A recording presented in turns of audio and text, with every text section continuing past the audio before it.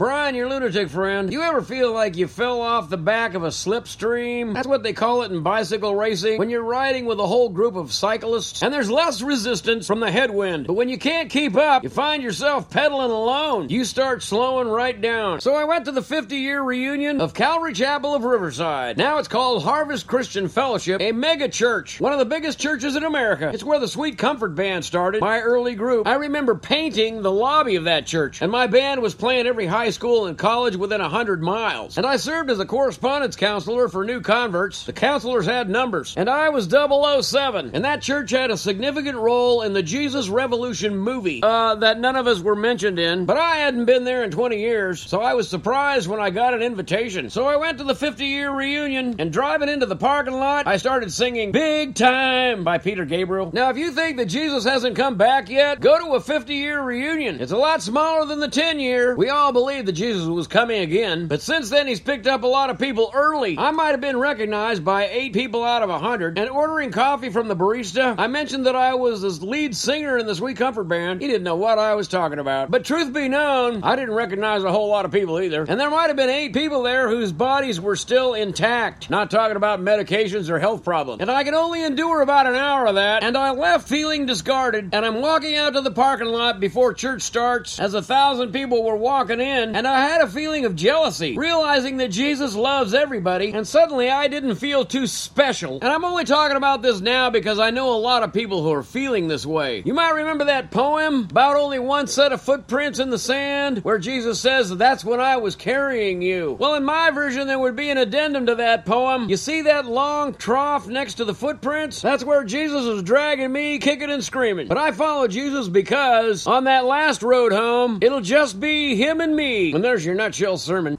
Hey, thanks for listening to NutshellSermons.com. Sometimes I'm just preaching to myself, and sometimes the comments under these posts is more for my benefit than yours. But I know you support this endeavor because you relate. Yeah, we're walking the straight and narrow, but sometimes it's the long and winding road.